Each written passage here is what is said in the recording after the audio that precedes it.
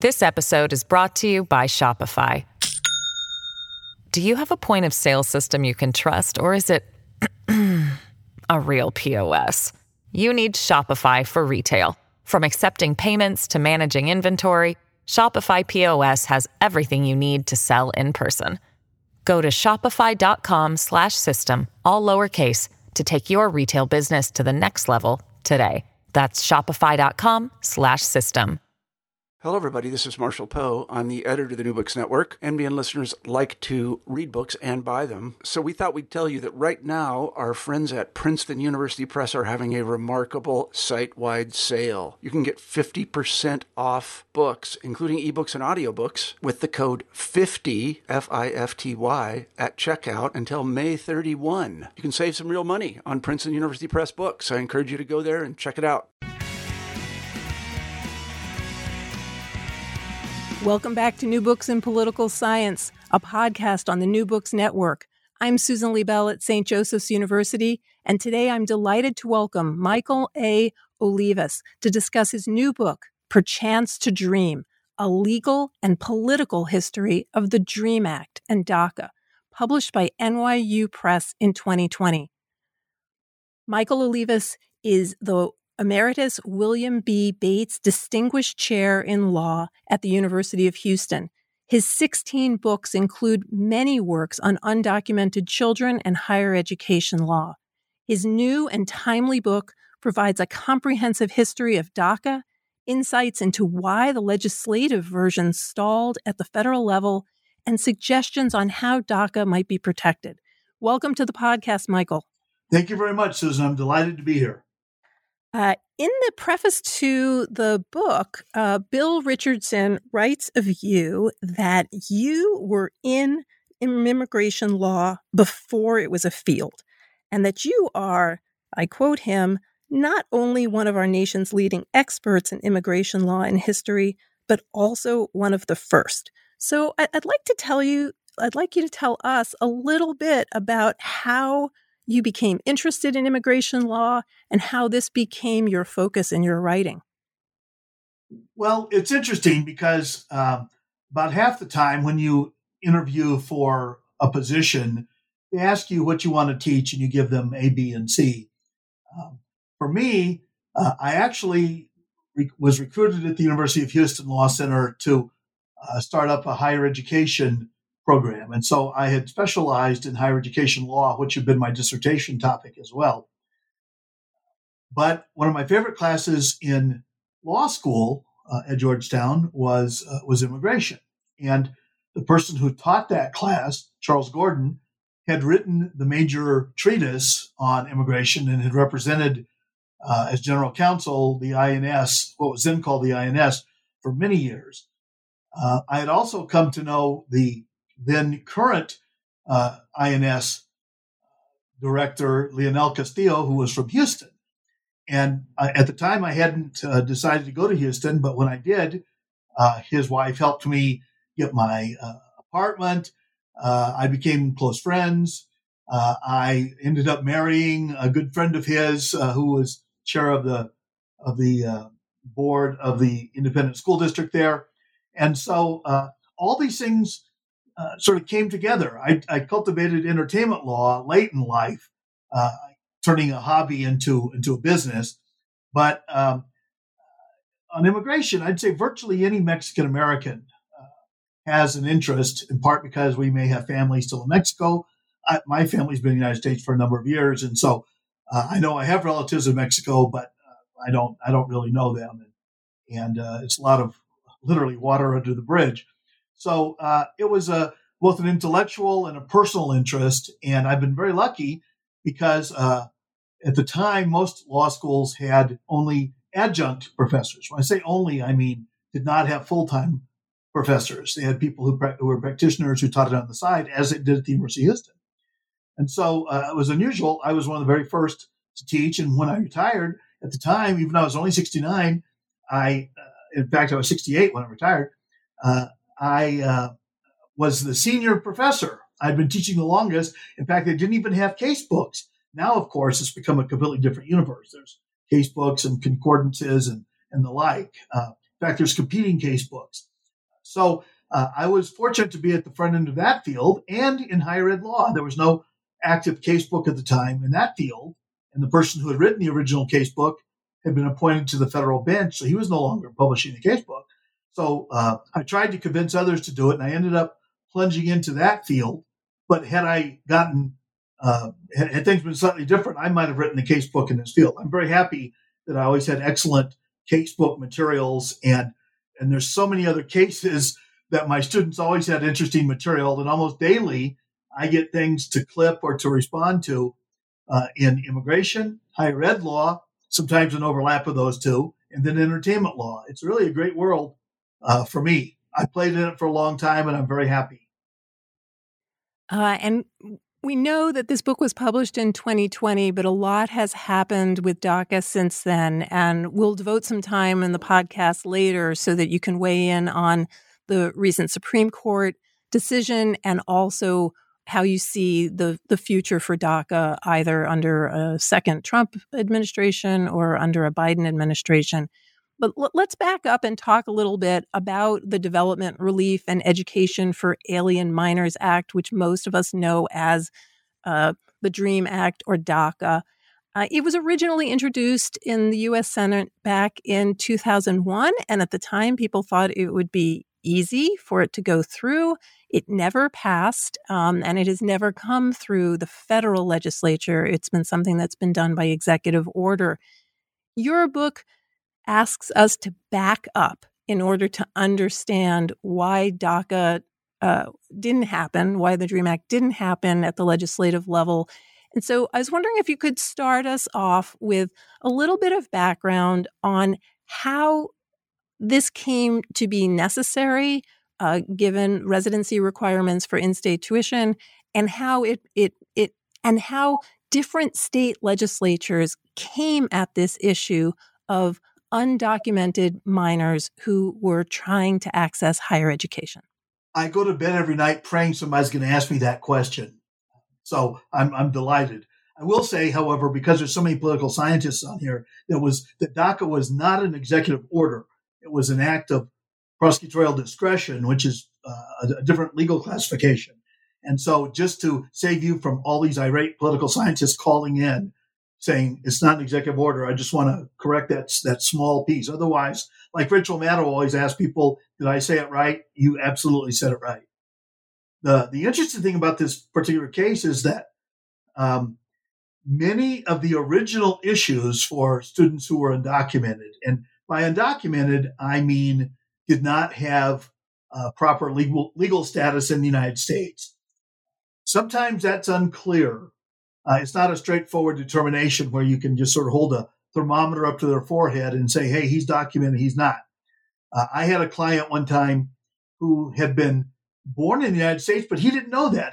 He was born out of wedlock, and he was embarrassed, and he was a professor, and he asked me to help him become legalized. And I started looking and asked for some records. It turned out he was born in an LA hospital, and we found the records. There was his little feet in ink, and it changed his life. He grew up in Mexico. He was very Spanish dominant, but he was very articulate and accomplished. And it turned out he was a lifelong birthright citizen. He just didn't know it. And so that kind of thing can happen.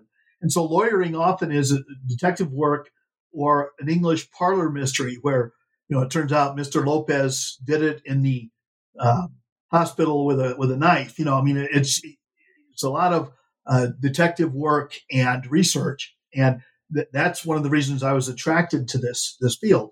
It turns out that the early cases were not about whether or not the students could actually be admitted into school. Many of these students, because they had immigrant striving parents who had brought them to the United States to make a life better for their children, even though it put them and the family at risk and they lived in the shadows, these kids would rise to the top. And in Houston one year, with 16 public high schools in the city that were in Mexican American parts of town, 12 of them had had either the salutatorian or the salutatorian or the valedictorian. These kids, were really quite phenomenal, and of course they spoke Spanish because they were and it's not just Mexicans, of course, but where I lived in Houston, it was predominantly Mexicans.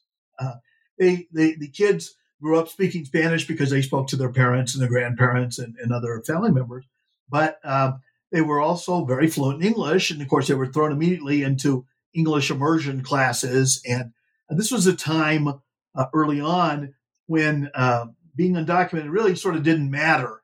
It's hard to tell with a classroom filled with Martinez's and Gonzalez's and Olivas's who's documented, who's not. And the school teachers simply took it on as part of their task.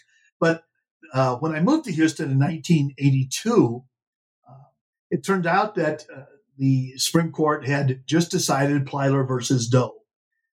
And the question there was whether or not the institution, the state, could charge them tuition for free public education. It was supposed to be free public education. It turns out, of course, that the state did enable school districts to charge tuition or to bar them entirely.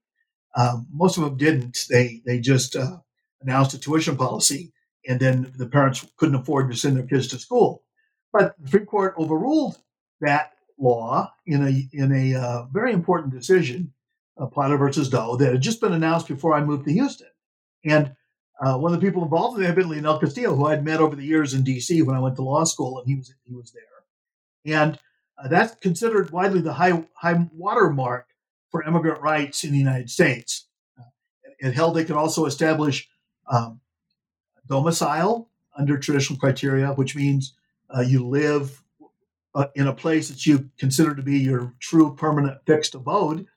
And so the decision overturned the state's actions. And since that time, there's never been a challenge that's gone beyond, say, the appeals court level. But once all these kids were allowed to stay in school, then the question becomes, what happens when Doe, the anonymous Mexican Americans, wants to go to college? Because after all, attending even public schools, even bad public schools, as was the case in many of the neighborhoods in Houston, the ultimate is to go to college. And many of these kids were rising to the top, taking honors classes, even in some cases transferring so they could have honors classes or better science labs and the like. And the state of Texas began allowing them, sort of because there were so few, and so community colleges allowed them, and community colleges at the time didn't charge tuition so they could afford it. And it was easy there. It was in district. Even if you were undocumented, if you lived in the community college district, you could do so. And my wife happened to be. Let me interrupt you for just a second, because I think some of our listeners won't necessarily understand the impact of Plyler. So the U.S. Constitution doesn't mention the word education. It doesn't guarantee a public education. And historically, education was something that was handled at the local or state level. But Plyler, and our listeners are more familiar with Brown v. Board of Education, in which there is some sort of sweeping language about the importance of education in terms of what was deprived of for citizens who couldn't access the same education under segregation. So can you just tell us just a tiny little bit about what Plyler said about education and why education was seen by the court as so fundamental? Sure. And I'll remind your listeners, of course, that my book, No Undocumented Child Left Behind, is available in fine bookstores everywhere. Soon to be a major motion picture featuring Jimmy Smits as me, because of the eerie resemblance that we have to each other. Well, now that I've clarified that, the interesting thing was at the time that the Texas legislature enacted this legislation, they didn't change the truancy laws. And so every student who was under the age of 16 who didn't have a medical reason, and at the time there was no homeschooling kind of thing for religious instruction, they were obligated to be in school. And so they were making criminals out of these parents by them not attending, if in fact they didn't attend. And as I say, there was very low enforcement at the time. It wasn't until this act was written in 1977 that school districts actually started paying attention to the immigration status of these kids, particularly along the border, where in some instances, in fairness to the record, parents lived in Mexico and would send their kids every morning to the schools, and the schools didn't mind it for the most part, as long as there was a small number, because they were paid on a what's called an average daily head count basis. So every child you have, you get a certain amount of money for, and the more kids you have, the more money you get. So there was this kind of built-in resistance because these school districts often didn't enforce truancy, but they did if they found kids on the street or not attending school, and the police found them hanging out in a street corner or shining shoes or something like that. So the real issue was that they were, on the one hand, required to be in school, and then on the other hand, were precluded from doing so by the tuition that was being charged. And by the way, in some school districts, it was $1,000 in 1982. That's a lot of money. I one time asked my students in class if any of them had $1,000 that they could, access tomorrow, and only about 3 or 4 of them did, and they all said I put it on a credit card. So, in other words, they built in this tension between going to school and not going to school, and of course, most of these kids would become United States citizens eventually, as the parents found means of legalizing themselves. And so the Supreme Court says in Plyler that this is simply residents gone amok, and determined that these children had the right to attend. Now, what that decision did, as generous as it was, they said there were innocent children, by the way, they used the term innocent children. They also used the term undocumented for the first time. It's actually, as best I can tell, the first Supreme Court case that actually used the term undocumented. They also used illegal, but they also used undocumented. So that itself was important. And I think political scientists actually track these kinds of things. So you're very welcome for me doing your homework there.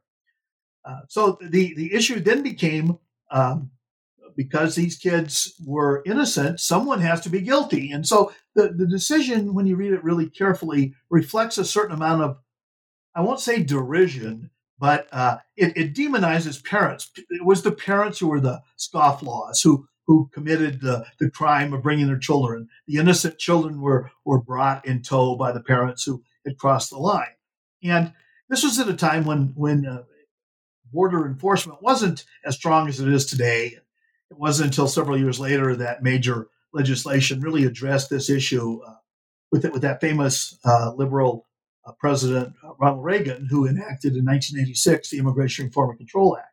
So what you have is permission for these kids, not just this kind of inchoate live and let live, but you had actual permission for these kids to attend public school. And in fact, the ongoing and never altered requirement that they do so. But they were going to college. They were going to college in small numbers. I began to meet a number of them in the community college, in part because my wife was president of the school board, which was a K-14 school board. It also had the used a community college as part of it. So they would meet in both capacities. And they weren't charging tuition, but they wanted to become independent. And at the time, they decided they had to have a tuition base. And so some of these kids began being charged tuition when they hadn't been charged before.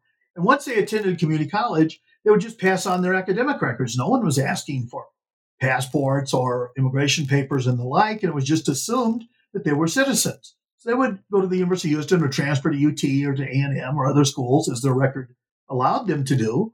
And it was a good time. It was an interim before everybody sort of discovered what was going on.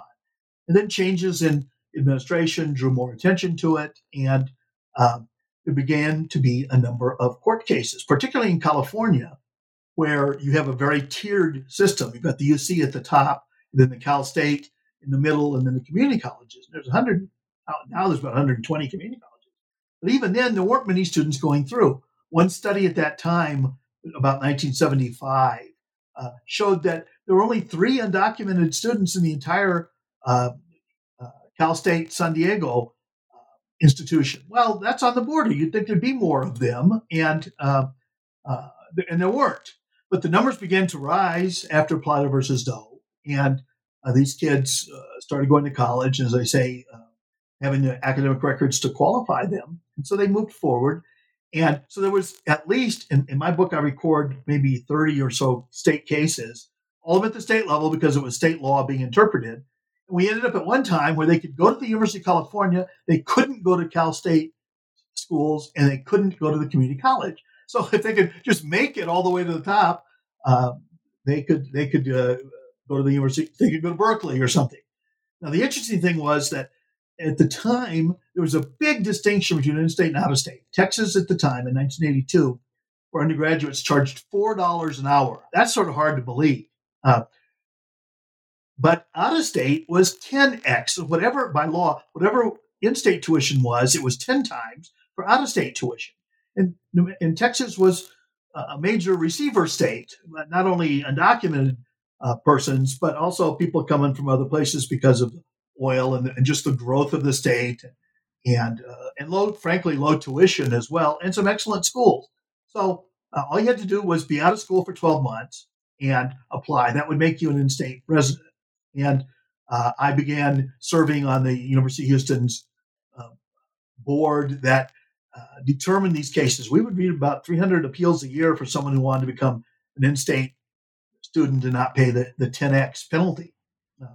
And so I began thinking of this as a scholarly subject. I early on started interviewing people, started scouring state statutes and the like, and published a couple of pieces where I got some attention from policymakers, because now that there were these kids were applying to schools across the country, particularly in the Southwest, but also in the Midwest and Chicago, where there were actually more Latinos in Illinois than there are in my home state of New Mexico, and places with other Latino populations that weren't Mexican American. Not so much in New York, because those are Puerto Ricans and they're citizens, of course, but many Cubans and others in Florida and in the Southeast and so forth. So I began getting calls not only from judges, clerks, and the like, but from state officials in higher education, people at coordinating boards, and most importantly, at schools themselves on what they could do.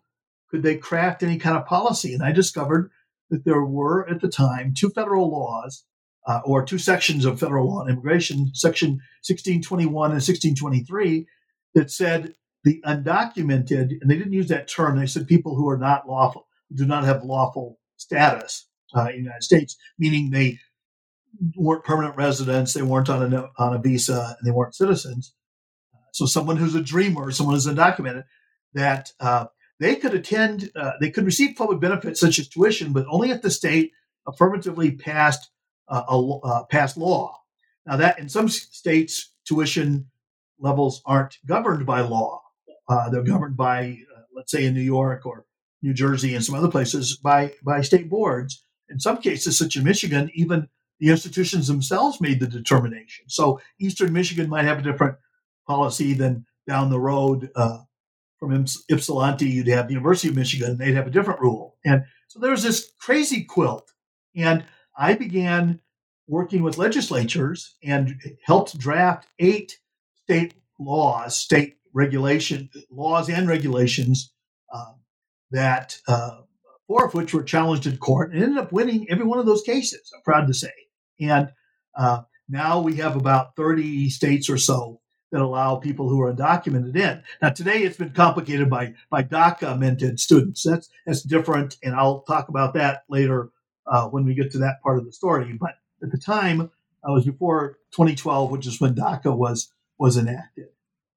So, yeah, and let me ask you just a little bit about those, what you're calling a crazy quilt, right? We have from the Supreme Court this idea of Brandeis, that these are going to be laboratories in which people will figure out these creative and ingenious things. But in the book, what you're showing is that at the state level, based on these incentives regarding tuition and these complicated rules about what establishes residence in order to access some of that tuition or tuition benefits, or to access university at all, that we have this parallel set of politics playing out. And I was wondering if you just pull back the lens for a minute and make some sort of general comments about partisanship. Is this all coming from Democrats or all coming from Republicans? You've said a little bit about geography, but is this coming predominantly from one place, or would we be surprised to see what a state like Massachusetts, for example, might be doing? So to just give us a sense before we move on to the national fight as to whether this state patchwork was partisan and some just general patterns. Well, it was interesting that at first it wasn't entirely partisan. In fact, Massachusetts didn't have enabling statutes, and I forget the name of the governor, a black guy. I'm just blanking on his name. He was a presidential candidate for about 5 minutes. Deval Patrick kept trying to enact it on his own authority, couldn't get the legislature to do it. And as I said, in 1986, you've got this kind of moment of clarity where President Reagan parts the waters, and all of a sudden you've got not only a resolution of this allowing both parents and children to become legalized under certain circumstances, but now you had employer sanctions, and it became both more and less partisan after that. The 1986 was probably the highlight in federal comprehensive immigration reform. It gave us employer sanctions, which was a problem almost immediately, but it was a trade-off because millions of people ended up legalizing themselves. And so my life became doing workshops and training my students to go out and do workshops on how to become legalized. I remember families snaking around the buildings with lawn bags filled with papers. The term document is exactly the right word because you have to have some proof that you've been there for a certain period of time. They would do checks for not having a record, those kinds of things. And so it became partisan about 1986 when, as I say, a conservative Republican president enacts legislation. And I thought by then that was pretty good. I mean, after all, I'd only been teaching at that time for 4 years. I thought, man, if this is happening early in my career, it could only get better. And of course, it didn't. Almost immediately, there was the thermodynamics of political science, where he had an equal and opposite reaction. So in 1996, when Clinton was in office, but was weak, had been weakened, sometimes by just the nature, the changing of the guard in Congress, but also by his personal peccadillos, they ended up passing two very important restrictionist statutes, nativist statutes that trimmed back some of the ambiguity, took away some discretion, made some things criminalized in a way. And it's been probably no better since then. Say pre-1996, between 86 and 96, you had really the highlight. We had an increase in people who came out of the shadows. They turned out to be very good members of the community. Their children, of course, now became birthright citizens. So sometimes you'd have families before that were mixed status. You'd have the older ones who came over with the parents who were out of status. And then the ones born in the United States, even of undocumented parents, had birthright citizenship. And so those kids would more naturally be English fluent. They'd become the translators and negotiators for the families and the like.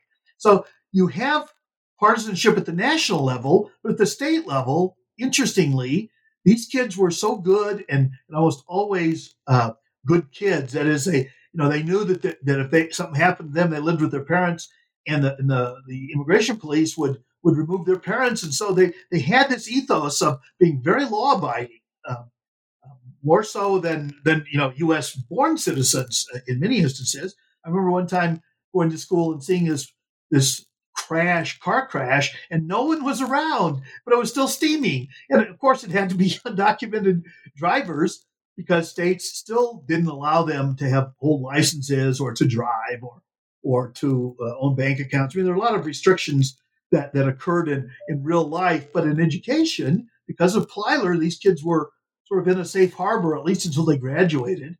And while there were still some border skirmishes, kids who ran onto school districts' grounds and they were arrested, or in Albuquerque, there was sort of a really crazy case about some undocumented kids who were outside Del Norte High School, a name in Spanish, and they were arrested for looking like they were undocumented. Whatever that looks like, I defy the photographers who are listening now to tell me what someone who's undocumented looks like.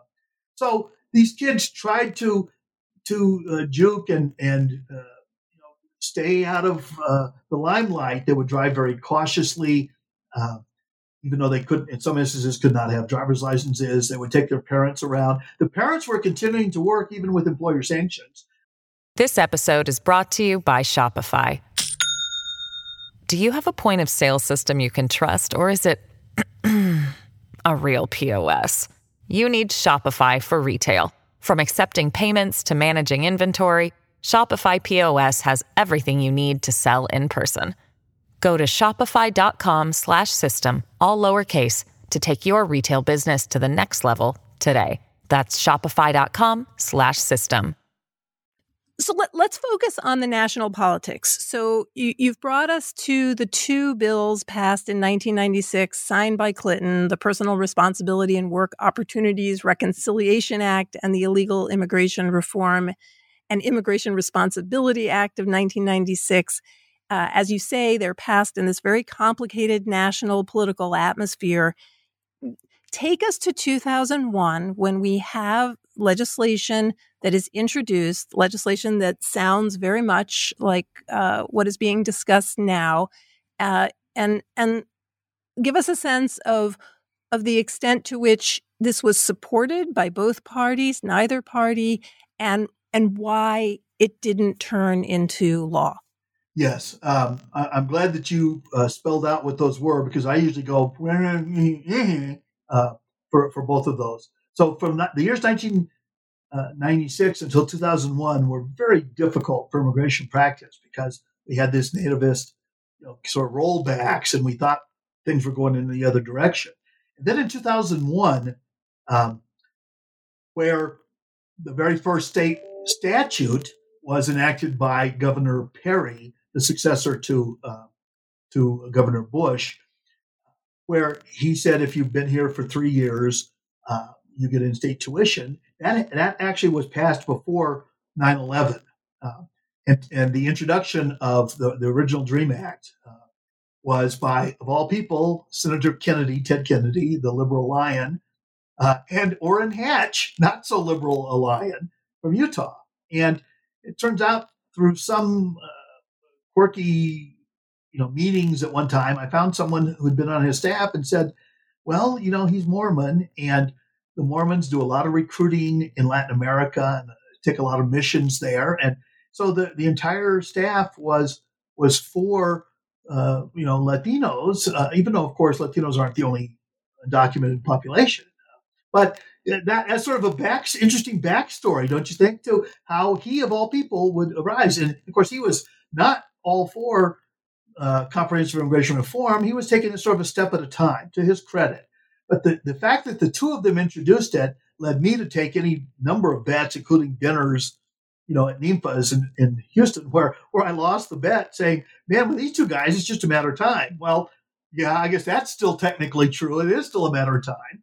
And both the House and the Senate have enacted versions, but never in the same Congress. And so we just haven't, the moons were, and here my hands are crossing each other in different directions. They had a little eclipse there, but never enough to be enacted into law. And then during the President Bush's first administration, before 9/11, there was some movement there to try and reconcile. He had been meeting with the president of Mexico, and in fact, there was a vote in his second term where it was very, very close. It passed the House, and the Senate needed 5 votes. But it turns out that McCain was running for, Senator McCain was running for the presidency, so he was sort of out of commission on this. He didn't want to appear too supportive. Senator Boxer had fires in the state. She wasn't able to be there. A couple of others didn't show. And I'm forgetting the name of the senator from Pennsylvania who was both a Republican and a Democrat and then switched fields. Specter, is that Senator Specter, said, well, I'm for this, but it's going to ruin the opportunity for comprehensive immigration reform if we do this. Well, so he voted no, and that was the game. They didn't have enough votes to enact it. And the White House sort of pushed him a little bit on that and said, well, we need comprehensive immigration reform, not doing this piecemeal. as of course most of your listeners would know, doing something early on can be built on. It actually gets you the low-hanging fruit. So these kids, even then, were very widely supported by all polls. Even today, GOP polls show that 60% of GOP voters support not comprehensive immigration reform, but the DREAMer Act. So these kids always had the support, both from the Supreme Court and then the sympathy of the various states. And now at the federal level, it rolled up that way. But it died because they said, well, the DREAM Act would rule out comprehensive immigration reform, whereas I thought it would show how it's possible to do, and you could build on it. And of course, once these kids became 21, then they could petition for their parents anyway. So under immigration law, longstanding immigration law. So it was an opportunity lost and still hasn't been taken up. President Trump, of course, has blown hot and cold on this, saying he loves the Dreamers, and then he turns around and says they're all bad hombres, and he talks out of both sides of his mouth on that. And because he's not giving the signal, a positive signal, the Promise Act that had been passed by the House is still sitting on Senator McConnell's desk, waiting for a wink and a nod from the president to move forward, and it hasn't. Now, if it turns out, just to flash forward for a moment, if DACA were actually canceled on President Trump's watch, there might be some movement there. That's the only sort of good thing that could come from that. But there's been no movement. And these kids now, of course, 800,000 of them have some opportunities under DACA. But because it was cut off by the Trump administration, there's a building number of kids who are ineligible or who would have been eligible had it not been ruled as dead on arrival with the Trump administration. So I'd be glad to move to that direction, because that's actually the sort of the next step in this saga. There continue to be cases, but by now about 30 states have enacted in-state tuition for undocumented persons. And almost all of them, except New Mexico, look like this. If you come to high school here and attend high school and graduate and spend 3 years here and you don't have any serious misdemeanors, then you can get in-state tuition. Well, that's the victory that we were seeking all those years. As I said, I was an expert in 4 different cases, trying to do this piece by piece. But the problem with state benefits is that they're not transferable. They're not fungible. You can't carry them with you from one state to another. So if I go to high school and qualify in California and then try to go to school in Texas, I can't meet the Texas requirement except by waiting out 12 months, which I could do. But a lot of these students want to go sooner than that. So before we turn to taking this to the present, the recent Supreme Court ruling in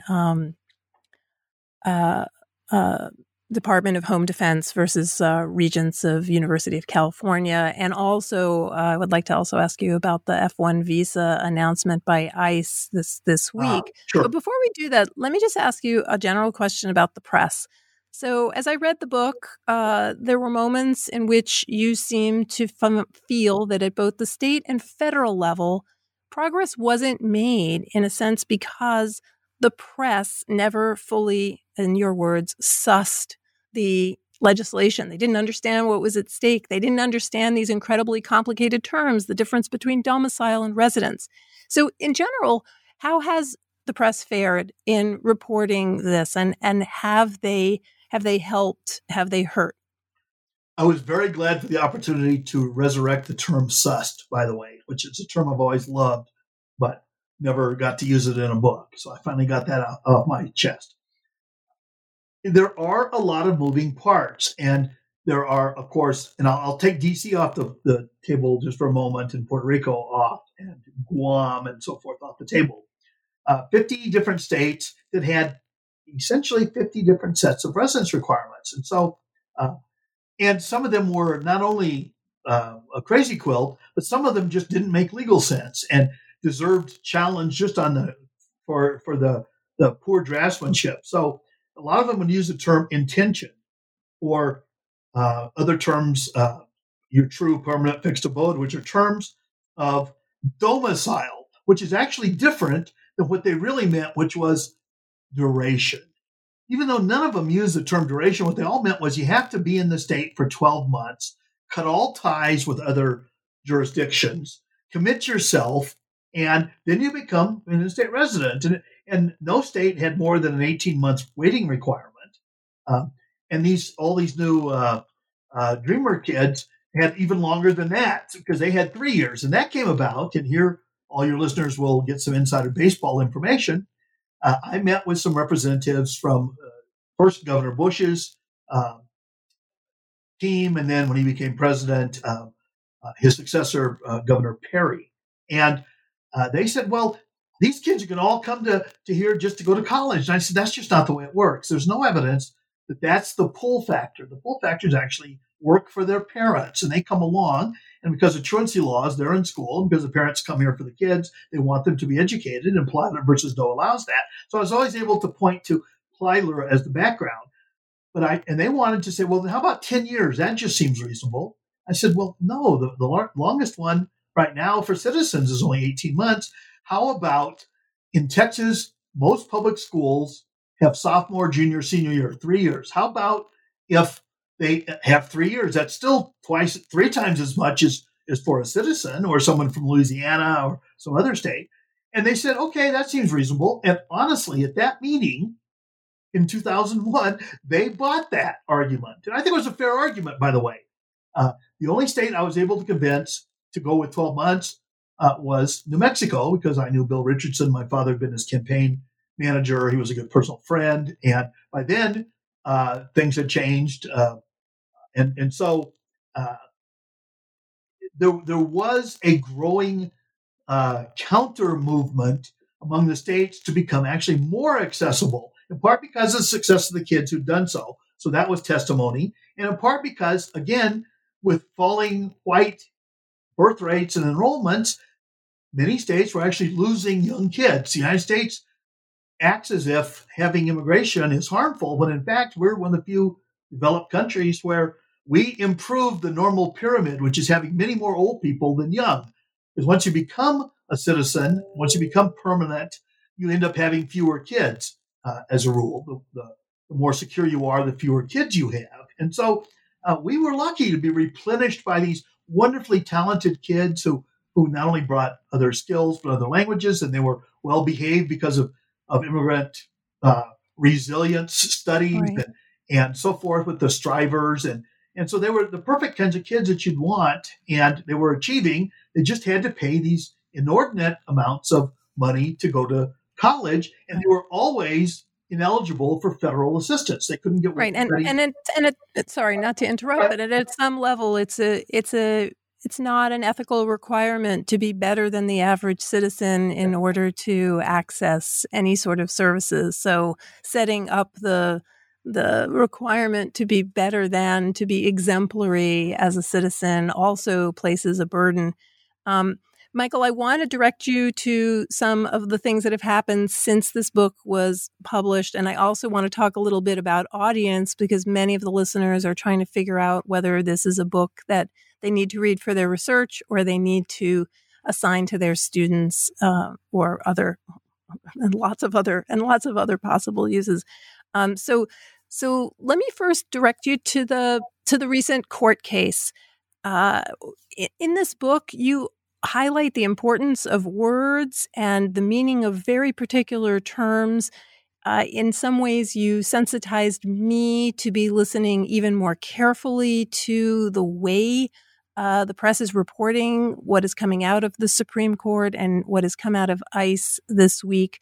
So let's start with the Supreme Court. What for you was the impact of their recent decision saying that President Trump could not end the program given the way he had approached it and the reason that he had given? What do you see as the importance of this case? Well, here I would urge your readers to not only buy my book, and of course any book that you've produced, but also the book, The Gang That Couldn't Shoot Straight.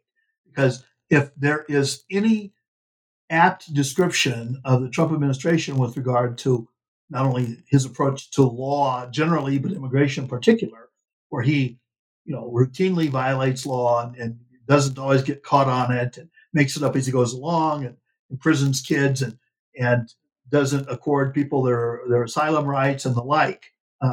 In addition to all of that, which made it very difficult to teach immigration for the last couple of years, I was teaching kids the tools with a toolbox that kept opening and closing. But in fact, there are rules, and as it happens, Chief Justice Roberts is the most attuned to the application of the Administrative Procedure Act, which has been around for 70 plus years, which says that if you're going to undertake a formal action, as opposed to just we'll take this case versus that case, but if you're going to try and unravel a program that exists, especially one that has, in his words, had substantial reliance. After all, 800,000 kids were enrolled in DACA, and more would have been had it not been the spigot turned off years ago. They came to rely upon it, and they just sort of rolled over in bed and said, well, it's illegal. And Jeff Sessions has started this, and then all the various DHS acting secretaries. We've been through more acting people there than a minor league baseball team. Said it's illegal, and the president didn't have the discretion and the authority to do that. Now, this from a person, by the way, whose administration declares discretionary acts all the time. And the interesting thing was that President Obama, before he enacted this program in 2012, actually was called by some of my colleagues, and I suspect some of yours, as a deporter in chief. He'd been so successful in trying to remove people, his low-hanging fruit, people who were here with criminal acts on their record, or who were open and notorious, or who were well known to the authorities, and he removed 400,000 a year for each of his terms. That's an enormous amount of people being repatriated to their countries, and he was doing that to try and gin up support for comprehensive immigration reform, or at least a DREAM Act. And I have colleagues who called him, and students called him, the deporter in chief, and I refused to engage in that name calling because I knew what he was really trying to do.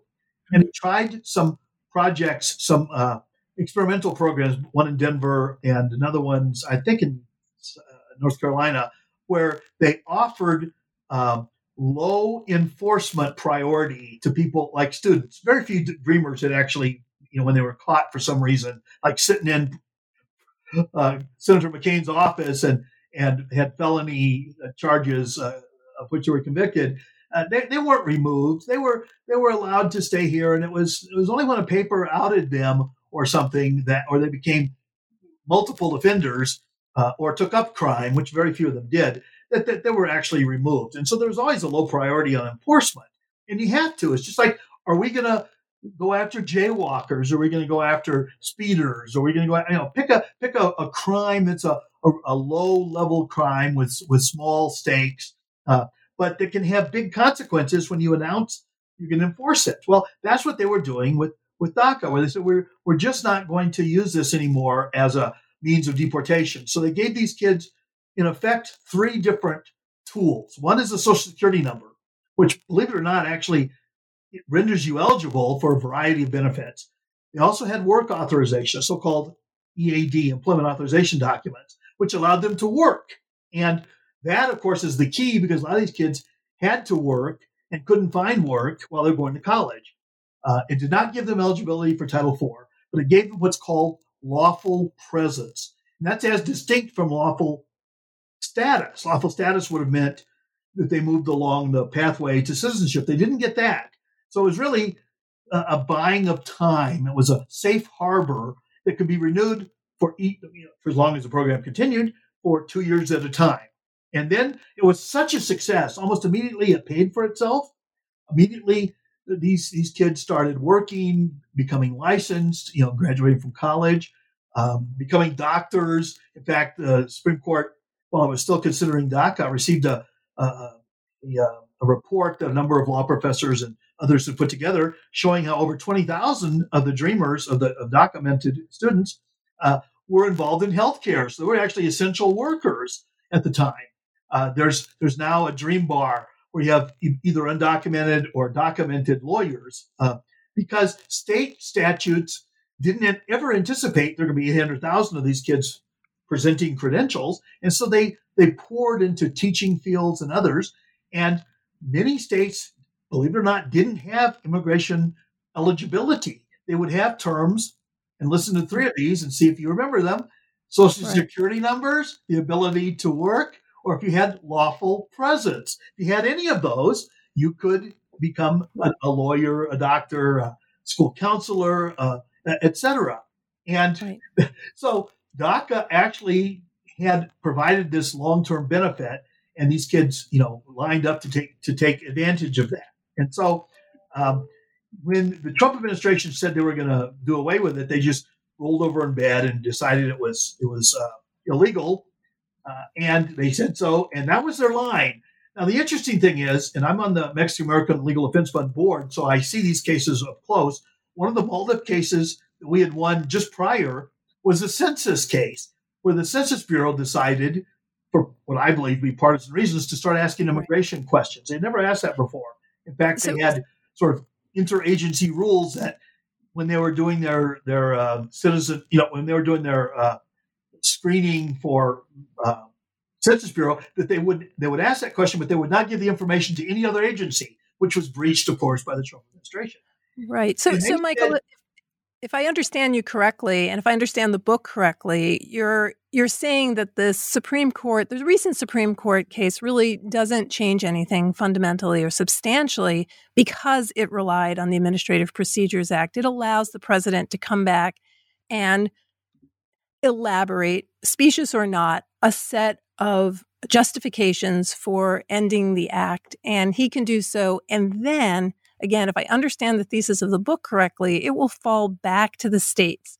So in the absence of national legislation, which is what we have been relying upon, this will be punted back to the states. No, it really won't, because it doesn't determine in-state residence. So it's very bifurcated here. It doesn't have anything to do with any state benefit. It has to do with 3 features plus advanced parole, which means the ability to leave the country and return, that are all federal.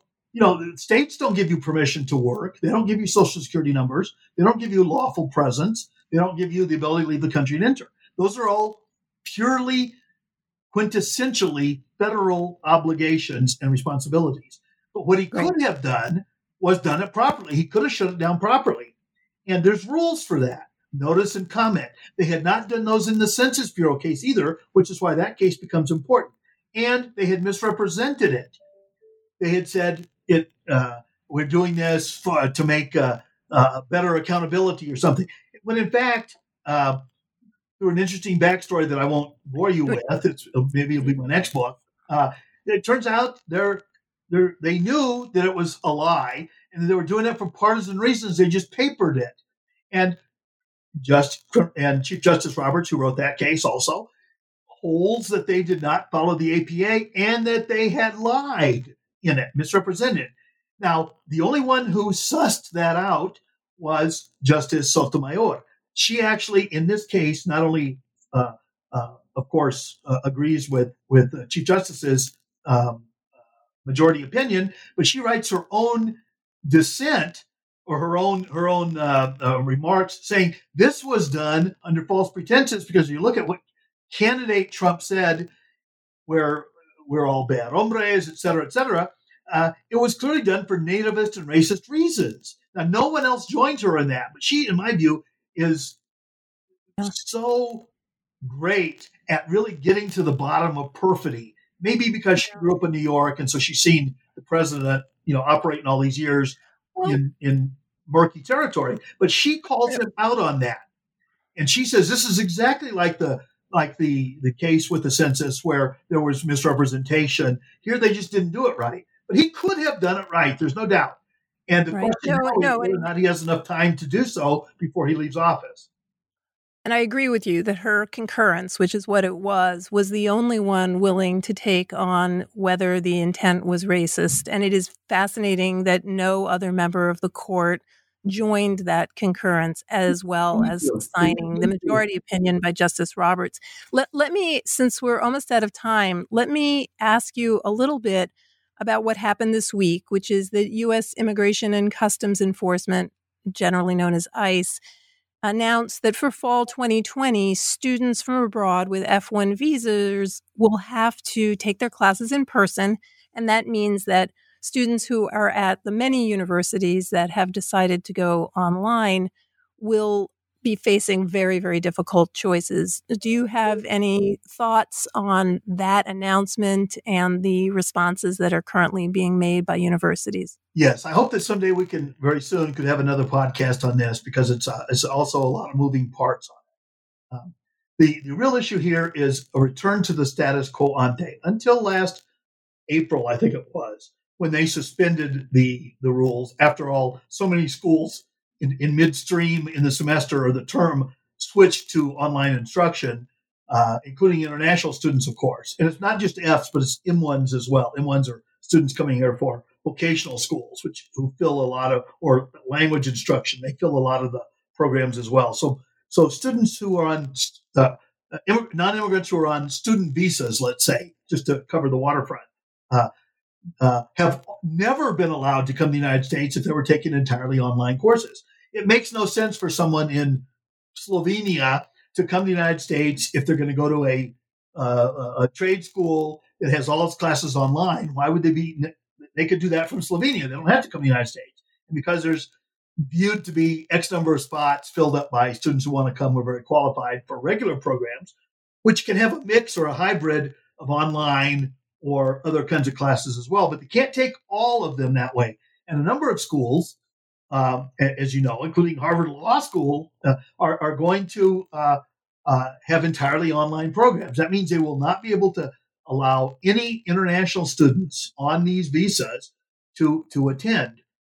The problem isn't that rule was unfair, because I actually thought it was fair. I thought it was exploitative of schools to do this, and it was mostly trade schools. So it really was sort of consumer protection. It helped students who can take all their classes online anyway from having to come to the United States and do it when they could do it from there and still get the same credit. So I always thought it was fair, and it was fairly applied too. And everybody lived with it. It's just that because of this emergency, they switched gears and said, we'll have an exception. And everybody sort of assumed that would last as long as there was this uncertainty in the waters being roiled by the pandemic. But it turns out that here it is, a month before some schools are starting anyway, they say no. Now you try and come from Slovenia to the United States right now on 12 months, on a month notice. You won't know what you can do when you get here. Some schools are clearly, in my view, going to start online, or start with hybrid, find out they can't do it because these kids just will not conform to the kind of distancing rules that are necessary. It's clear now from their beach and bar behavior they won't do that, and they can't do it. How are you going to do it in a dormitory and so forth? So I think the rules are going to change. By then it'll be too late. I thought they should have let it roll out for another year and a half, but that would have meant this administration conceding that it doesn't have control of this pandemic. But it's part of a piece. They have the Muslim ban, which affects a lot of students. They have the rules about Chinese students not being members of the Communist Party. They have tried to do away with optional practical training, which allows immigrants these students to work in internships after they graduate. They've cut back on the H programs, which mean you can't hire them even if they're graduates of U.S. schools. It's all part of an anti-immigrant tapestry that is the signature of this administration. It has been since the beginning with bad hombres. As I sign off with you, all I'll say is that I am the administration's worst fear. I'm a Mexican with a law license who can write. And people knowing about this is important. And that's why I wrote the book. I tried to elevate out of the shadows these important cases that had occurred that most people didn't know about unless they knew one of these kids. And these kids are our glory. They're our treasure. We've had them since Playa versus Doe. We've invested in them. They have no more contact with their home countries. This is their home country. And we need to make a place for them. We can't deport 800,000 of these dreamers. That's absurd. And I think the only result, if Trump wins and does away properly, finally learns how to use the APA, there may be some backlash. But I'd sure hate to make book on that because I don't see a veto-proof Senate, even if it turns majority Democrat, think that but I will say this. I studied to be a Catholic priest for 8 years, and I believe anybody can be saved. Turned out I was much better at afflicting the comfortable than I ever was at comforting the afflicted. I believe we're going to prevail. We'll not merely survive. We will prevail on this because the arc of history is our country is a beacon to the rest of the world. And we have squandered that for 4 years. These kids will go elsewhere. Canada, Australia, other places will take them in a heartbeat, and they'll make it easy, and we will lose them. And this is the greatest gift we have, is to allow people to come here, go to school, learn our system, learn that part of being in that system is resistance. So I thank you very much for the opportunity. I hope that your authors your listeners, if they have questions, will drop me a note, correct the record. And I will end on this thought. ABBA does not belong in the Rock and Roll Hall of Fame. That's another thing that I'm trying to get Biden's views on that. That's going to determine how I vote. Thank you very much. So thank you, Michael, for taking the time to discuss the book with us. For the audience, this is a book that is wide-ranging. It has almost half of the book is notes, appendages, bibliography. It's exceptionally carefully done so that on the one hand, it is accessible to the general reader. On the other hand, it is a phenomenal research tool. The book is Perchance to Dream, a legal and political history of the DREAM Act and DACA by Michael Olivas, and it's published by NYU Press in 2020. Thank you so much for being my guest today, Michael. Thank you, Susan. I was very pleased to do so.